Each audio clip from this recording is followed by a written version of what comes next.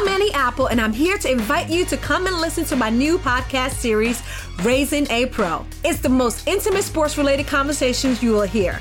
Each week, we explore the journeys of some of your favorite NFL players through the eyes of those that know them best. From Joe Burrow, DeAndre Hopkins, Myles Garrett, Ezekiel Elliott, Nick and Joey Bosa, just to name a few. With exclusive insights and information, we leave no stone unturned. Subscribe now to Raising a Pro on your favorite podcast app.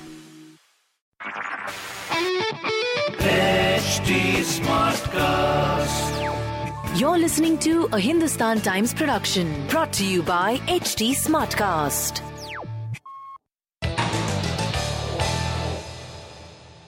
Hello and welcome to Q&A, our regular podcast offering from the Hindustan Times. I'm Prashant Jha, the editor, views of the newspaper.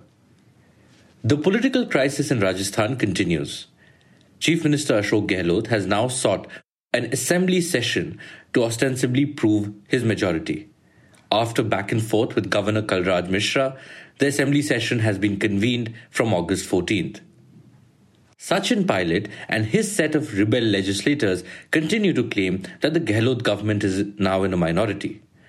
The battle between the two factions has reached the High Court as well as the Supreme Court.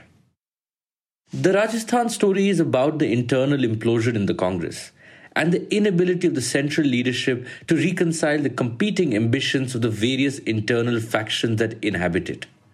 It is about the BJP, its relentless quest for power, and its ability to leverage the fault lines that it sees in its primary opponent, the Congress. But more than that, Rajasthan is about institutional decay that lies at the heart of the Indian constitutional order today. In this edition of Q&A, I'd like to focus on the story of India's institutions, its investigative agencies, the office of the governor, the office of the speaker, and yes, the judiciary. First up, what has been the role of the state apparatus?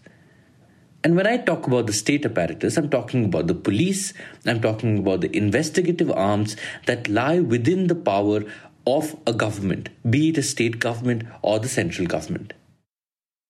In Rajasthan, there is little doubt now that Chief Minister Ashok Gehlot has used the various instruments available to the state government to hound his political rivals. The fact that there has been phone tapping, ostensibly to show that legislators are being lured away, or that a special operations group investigation has been set up primarily against Sachin Pilot and his rebel legislators, is evidence that institutions of the state are being used for political ends. The BJP is not far behind. The fact that income tax raids were conducted against close aides of Ashok Gehlot, and the fact that in an old case, the Enforcement Directorate has summoned Ashok Gehlot's brother cannot just be a coincidence. To be sure, this is not to suggest that investigations must not happen. But the timing of these investigations, both in Rajasthan and on the centre's behalf, show that there is more than what meets the eye. The fact that political parties want to do this is not the surprise. The fact that investigative agencies, which are ruled by their own laws, are statutory in nature, are willing to play along, is the worrying element in this saga. What has been the role of the speaker? In Rajasthan, the speaker sought to initiate disqualification proceedings against rebel legislators with great speed. This is the case that is now in court, that went to the High Court, and the High Court has now stayed the proceedings. The Speaker can well say that once the Congress party wrote to the Speaker seeking the initiation of these disqualification proceedings, he followed due process. This is true, and therefore one is not critiquing the Speaker in Rajasthan in particular. But think of a counterfactual. If it was BJP which had written to the Speaker in Rajasthan, and remember, the Speaker in Rajasthan comes from a Congress background. Mr. C.P. Joshi has in fact been a minister in the Congress government, in the UPA government at the centre. Then would the Speaker have initiated the disqualification proceedings with the same speed? Especially if BJP had written to him about MLAs who were seeking to leave the party and back the Congress. But it is again not about Rajasthan. Think about Karnataka, where a speaker who was friendly to the Congress Janata Dal secular government sought to take decisions which would give that government a longer lease of life. Think about Manipur, where a speaker who belonged to the Bharatiya Janata Party and had won elections on a BJP ticket was willing to take decisions which helped the BJP win a Rajya Sabha seat and in fact prolong the tenure of the N. Biren Singh government. There is a pattern. The pattern is that the office of the speaker, which is supposed to be a non-partisan institution, as soon as a leader becomes a speaker, he is supposed to forget his party loyalties, his past party loyalties. That office of the speaker is no longer as non-partisan as it is meant to be. What has been the role of the office of the governor? In Rajasthan, the chief minister sought an assembly session from July 31st. The governor rejected 3 proposals of the government. He sought a set of clarifications on the agenda of the House, on how social distancing protocols will be maintained in the House, and suggested a 21-day notice period before the convening of the Assembly.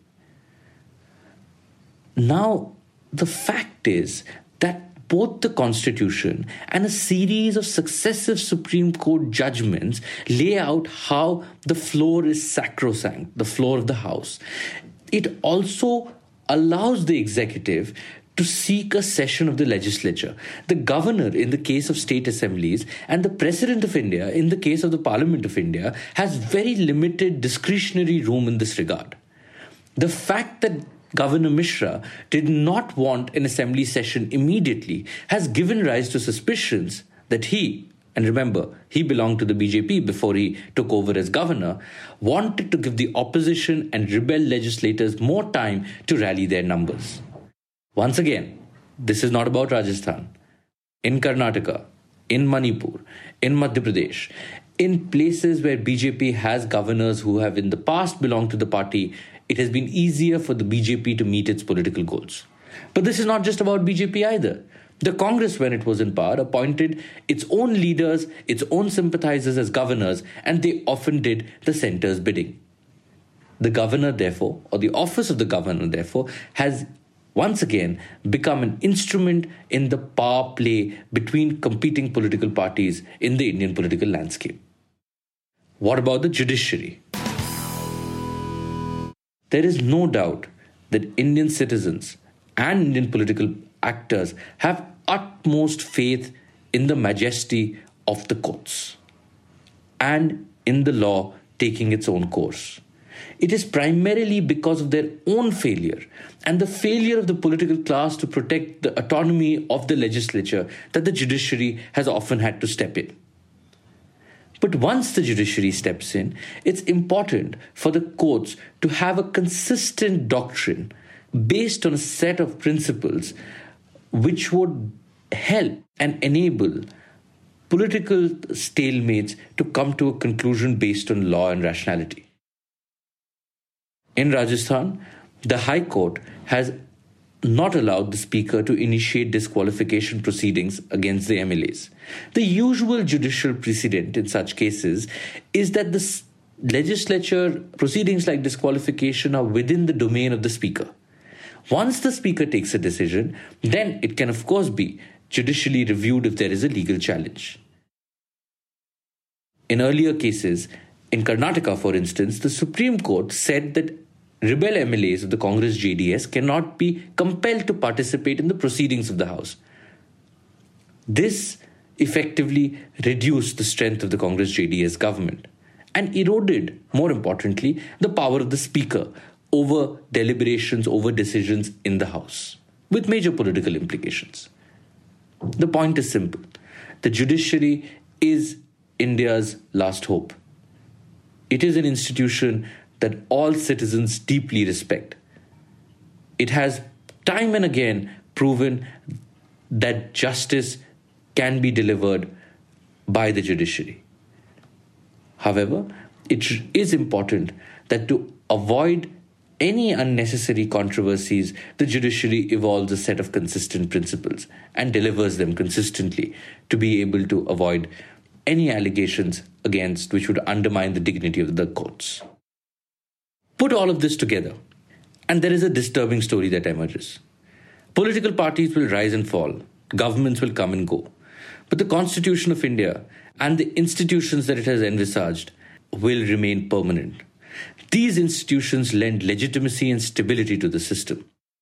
If there are questions about institutional autonomy, if these institutions are not performing the role that they are meant to be, if these institutions get dragged into controversies, political controversies, and become the subject of blame game between political parties, the very legitimacy and stability of the political system will come up for questioning. That is why it's important for Indian institutional reforms to take place where they can act in independent constitutional ways. This brings us to the end of this edition of Q&A.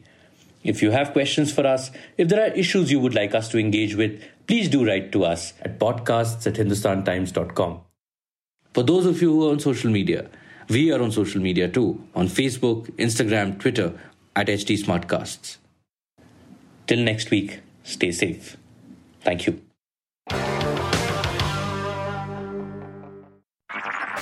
This was a Hindustan Times production brought to you by HT Smartcast.